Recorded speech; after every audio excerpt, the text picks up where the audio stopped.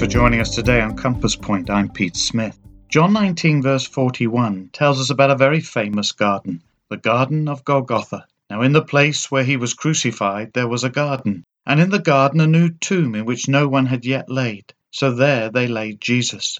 After getting Pilate's permission, Joseph buries Jesus in his own tomb that was in this garden right near the place of Christ's execution. On the third day the tomb was empty, for as the angels told the group of women in Matthew 24, verses 5 and 6, "Why seek ye the living among the dead?